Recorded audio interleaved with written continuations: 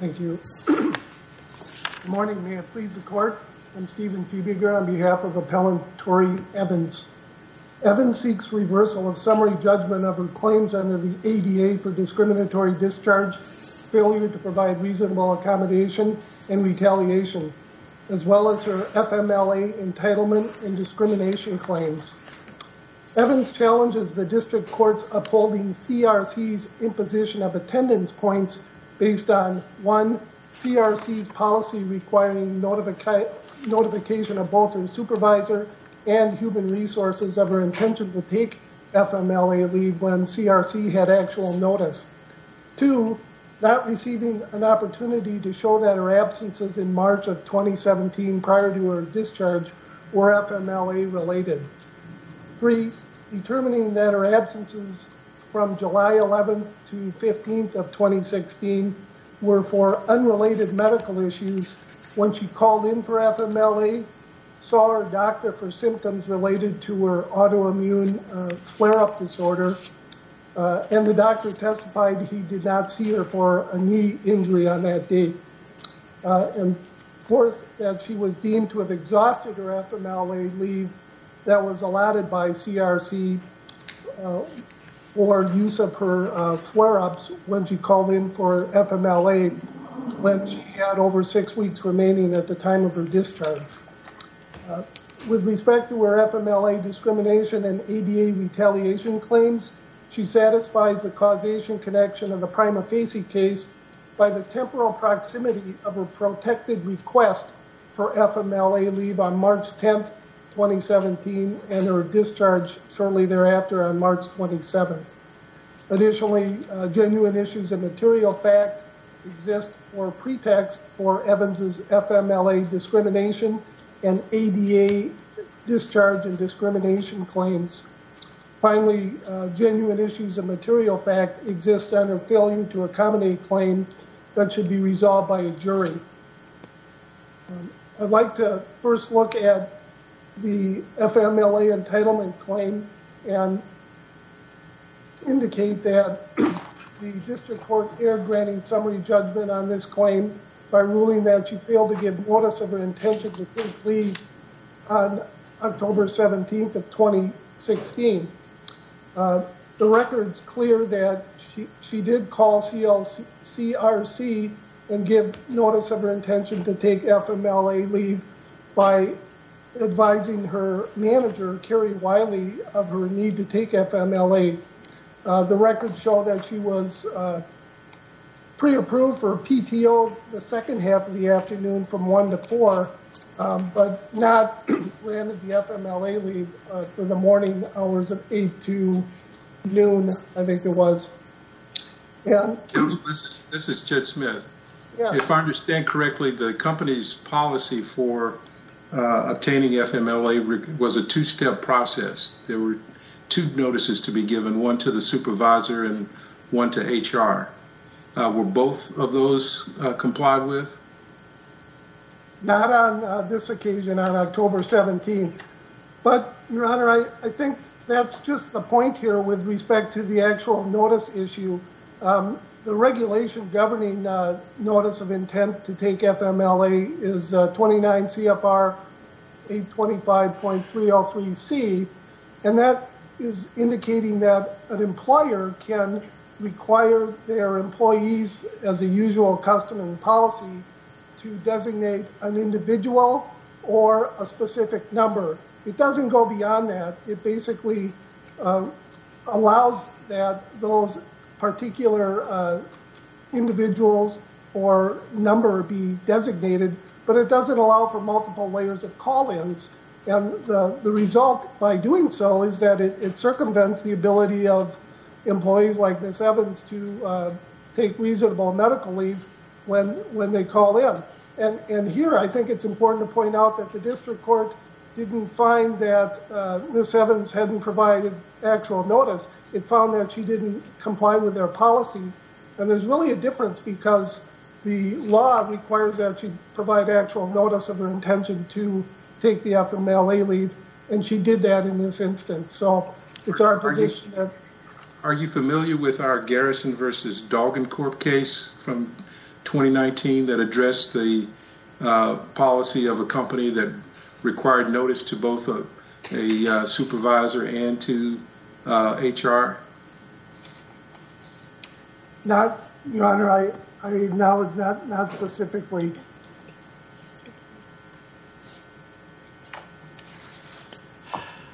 I make the same argument in any event, Your Honor, that the requirement for multiple layers of calling notice exceeds the parameters of the regulation as well as the FMLA when the employer has actual notice of the... Well, counsel, do you have circuit court support for that argument from anywhere? I do not, Your Honor, other than the what we cited in our brief. It's the interpretation that we're advancing. Well, even the regulation says an employee must comply with the employer's usual and customary notice and procedural requirements for requesting leave. So if it's a two-part usual and customary, why wouldn't that be just fine? I think the concern, Your Honor, is that the intent of the notice provision is to provide notice of intention to take FMLA leave. She's required to give notice of her qualifying reason or that she wants FMLA leave. And it's our position that she did that on that occasion where she called in to one or the other, whether it was HR and not her supervisor or calling her supervisor and not HR. And there's other circumstances in Ms. Evans' employment that we set out in the brief. I think it was in June of 2016, and then there was an October 11th, 2016, where she was approved for FMLA leave by calling just one or the other.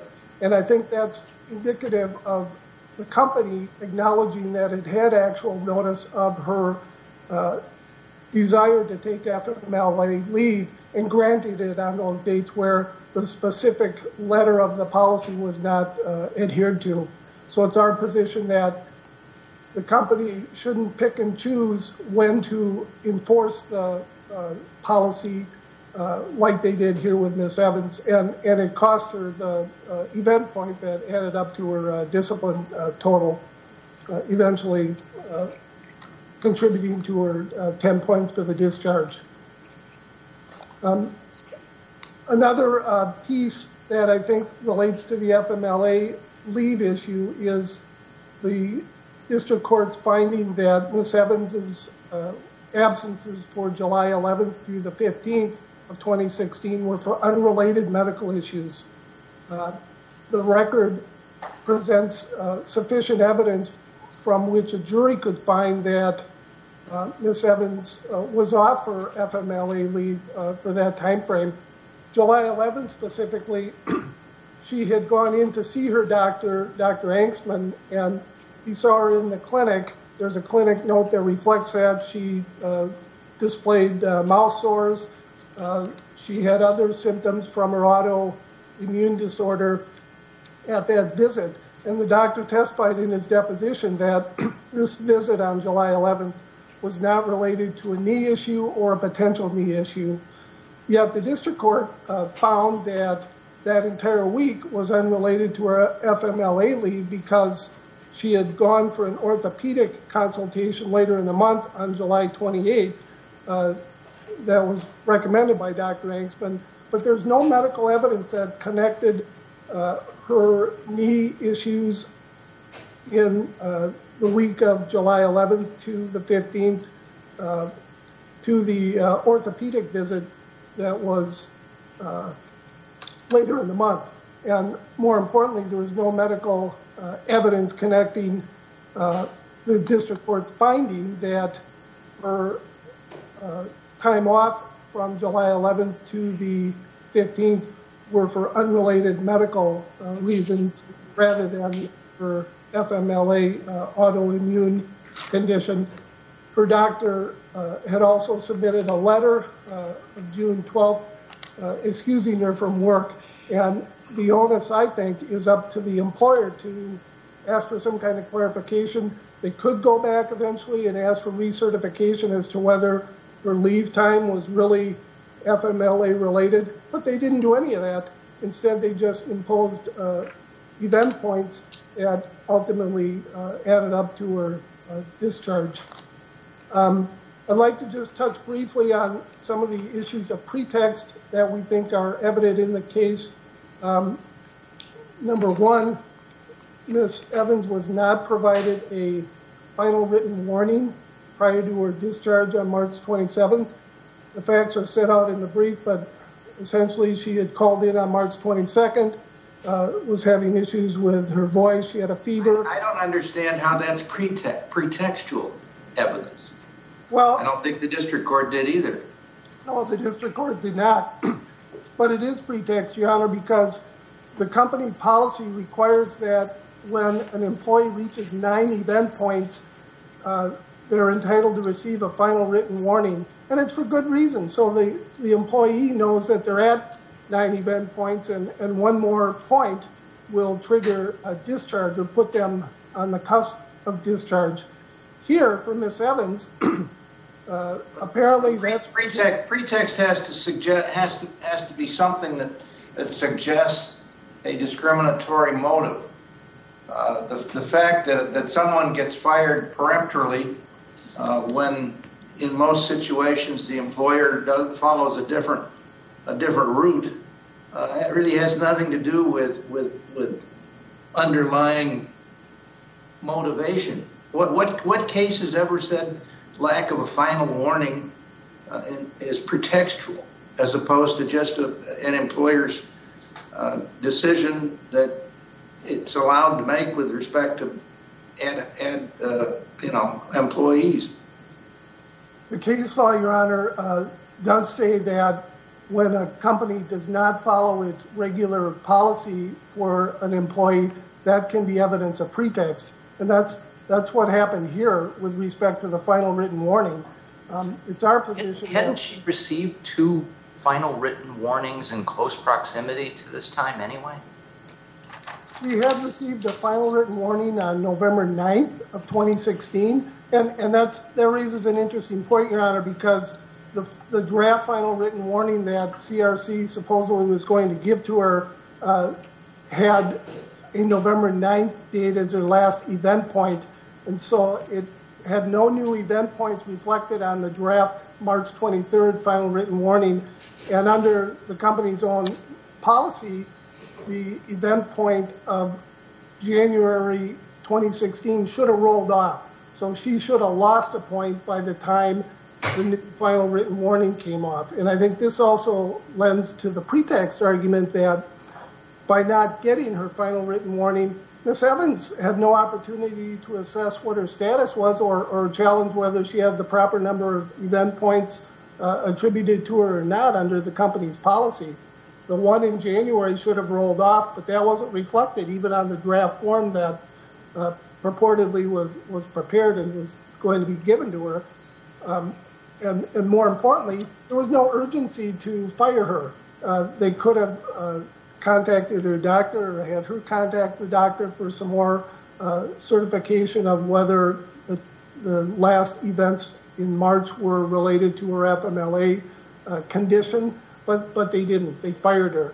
And once she was fired, she lost her rights to follow up with the FMLA recertification as indicated by the case law that exists. I'm sorry, go ahead. I was just about to alert you to your time, but I noticed it. And I would reserve the balance for rebuttal. All right. Thank you, sir. Thank you. Mr. Stenmo. Good morning, Your Honors. My name is Greg Stenmo, and I'm here on behalf of Appellee Cooperative Response Center. First thing I want to do is acknowledge my partner, Catherine Short, who did an exceptional job of briefing on this case. She would be arguing this case this morning, but she's at home with a new baby, so I'm here in her stead. Judge Smith, you'd mentioned the Garrison case. I am familiar with that case, and I think it is particularly poignant in this situation because the ruling in that case, where Your Honor was involved, it was a firm summary judgment, and Dollar General had a two-step process to request leave, notify the manager, and then notify a third-party leave administrator, and this court approved that process.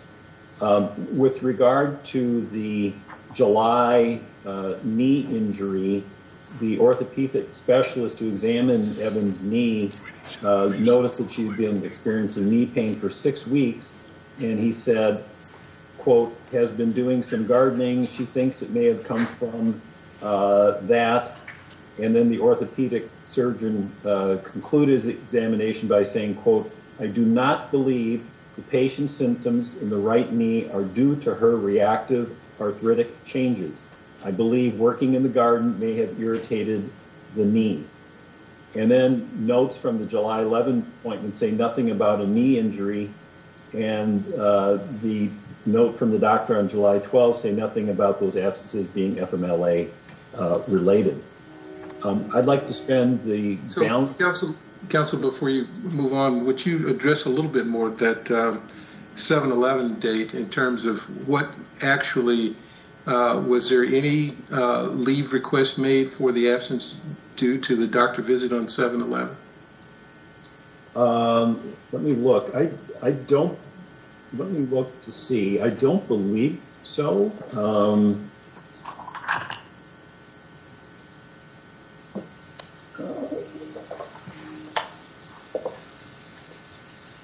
She reported that her knee had given out. She didn't say anything about FMLA, and Ms. Evans was quite schooled on how to say something is related to FMLA. We have a number of notes, emails, and things when it was email related or FMLA related. She would say that.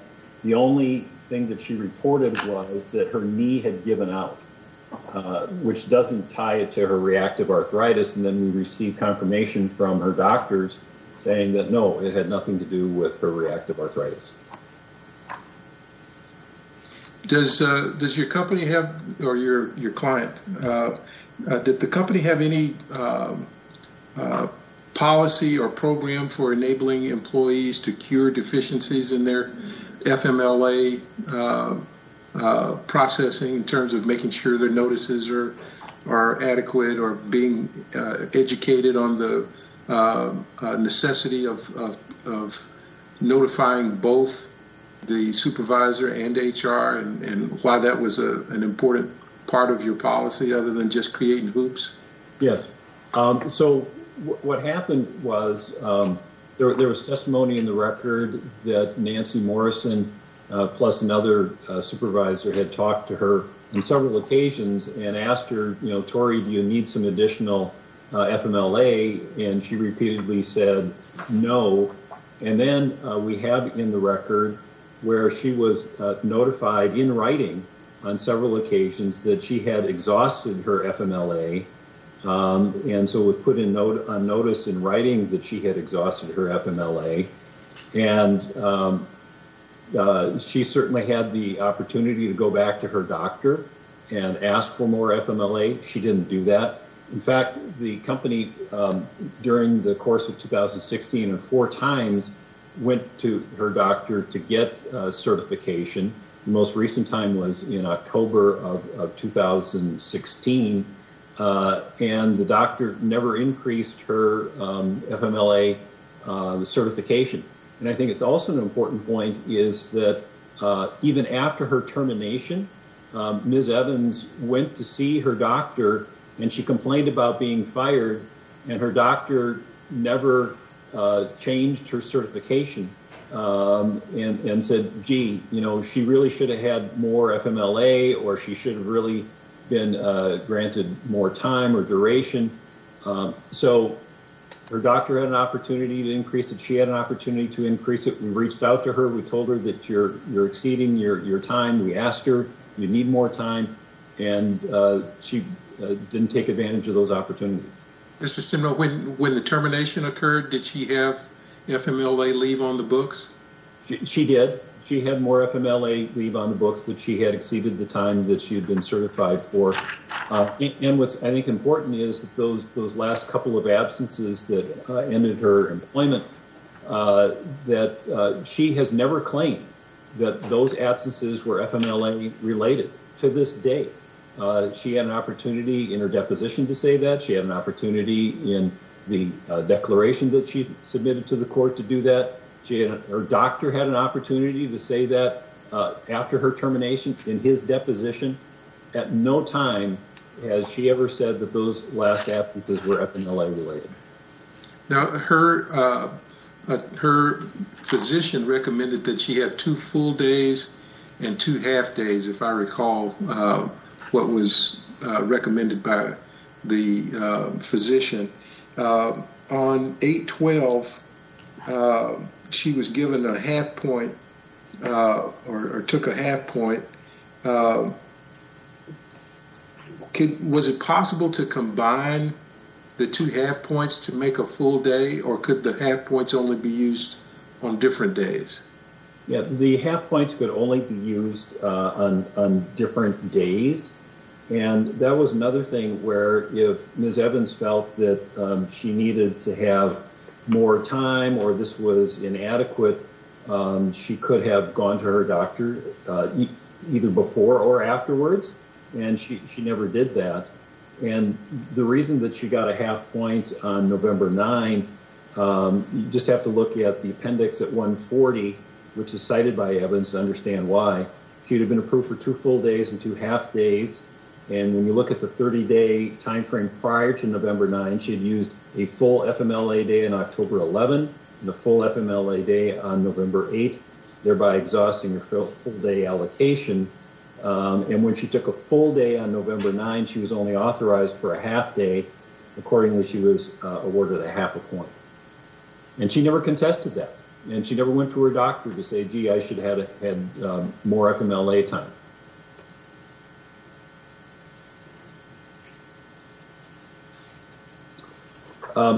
With regard to the alleged questions of fact and pretext that have been identified, Judge Loken, you had noted that that's really not evidence of pretext. She, in fact, did have 2 final written warnings dating back to November, and it was undisputed that when she was absent in March, she had incurred her 10th point. And when she was terminated on March 27th, that was the first business day after her absences. So, Judge Loken, I think you're absolutely correct that that is not evidence of pretext. It's not discriminatory motive, and there's no case law that says that just because you didn't hand somebody a final written warning on the day before your termination, that's evidence of pretext. There's also a claim that CRC inconsistently applied its attendance policies. Evans has failed to identify any similarly situated employee who had attendance record like her and who was not fired. She even admits that she, in her own words, I went over on occurrences and they had to treat everyone the same. And she had chronic attendance issues before her autoimmune disease was diagnosed. In 2014, she was at 8 points. In 2015, she was at 7 points. They make a claim that CRC lied about her attendance points, but these alleged lies are simply Evans denying that she had a conversation with Nancy Morrison on September 15th, during which Ms. Morrison told her she had 9 attendance points. And if you look at our appendix 89-90, it clearly shows that during the 9-month time frame through September 2016, Evans had indeed incurred 9 points. And so Evans conveniently ignores the point that she received on January 25th of 2016. And it's really important that it's the explanation for termination that has to be unworthy about belief. And just because there's a question of fact about who said what and when, questions of fact are not converted into lies simply because plaintiff has chosen to characterize them that way. But when you get to the core of it, CRC has never faltered from stating that Evans was terminated in March of 2017 for chronic absenteeism, and some conversation in 7 months before termination, which may or may not have occurred, is irrelevant to that. She also claims that their 30-day rolling policy didn't exist, but Evans admitted in her deposition that she knew about the policy. She also ignores the email that she received from Human Resources, which is at our Appendix 87 and Appendix 140, that tells her and explains the rolling 30-day policy. She claims that there were shifting... Counsel, would you explain for me the rolling 30-day policy versus the rolling 12-month policy? Yeah, so CRC had a policy that when you're taking FMLA, they'll look at it on a rolling 30-day time frame, so that if you're certified... Just tell me what that means. Give me. How does it affect these calculations? Nobody explains that in the briefs that I could figure out. Yeah, so I'll give you an example. So she was certified for 2 full FMLA days per month. And so if she took one FMLA day in the end of October, and then she took another full FMLA day at the beginning of November, she would have exhausted those 2 full days during that rolling 30-day time frame. So there's not a hard cutoff. Just because you turn the calendar, you look at a 30-day time frame, because that's what her doctor certified. Say during a 30-day time frame, then you get 2 full days and 2 half days. Is that the company policy for all FMLA applicants, or was that just something employed for her? No, that's for everyone, and she's not identified anyone who had a different experience. Is that 30-day policy, was that in writing and supplied to the employees? Yes, in fact, Ms. Evans was personally given the policy in, I believe it's Appendix 140, where they explained the 30-day FMLA policy to her, and she admitted in her deposition that she knew about the 30-day rolling policy. What is the benefit of having a 30-day rolling policy rather than a calendar month policy? In some ways, it can actually benefit the employee, because you could have a situation where you have a lot of absences at the beginning of the month, but then you don't have any later on. But then you turn the calendar and then you would reload. So depending on the situation, it could be actually beneficial to the employee to have a rolling 30 days as opposed to a hard and fast, these are the times you get for this month.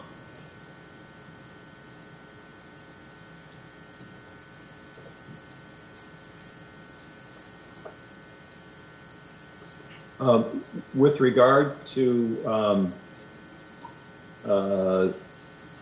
talking about the shifting reasons that they claimed that existed, there are a couple of cases that this court has actually been involved in, the Barradois Mid-Dakota case and also the Button versus Dakota case, Judge Loken and Judge Smith. In the Button case, which was from June 30th of this year, the court said that shifting explanation for failure to follow policy failed because of a lack of sufficient evidence to cast doubt on the legitimate non-discriminatory reason. And in the Barradois Mid-Dakota Clinic case, Judge Loken, you indicated that shifting explanations were insufficient because the employer never wavered from its view that interpersonal difficulties were the central reason. To be sure, he had other problems, but never shifted his focus from the main one, perhaps using different words to describe it. And in this case, we have never wavered from the position that she had exhausted all of her, or she had violated the attendance policy. The get out of jail free policy, if you read it, it doesn't apply to her, and she wouldn't have been able to use it. She can't use it to get out of the termination.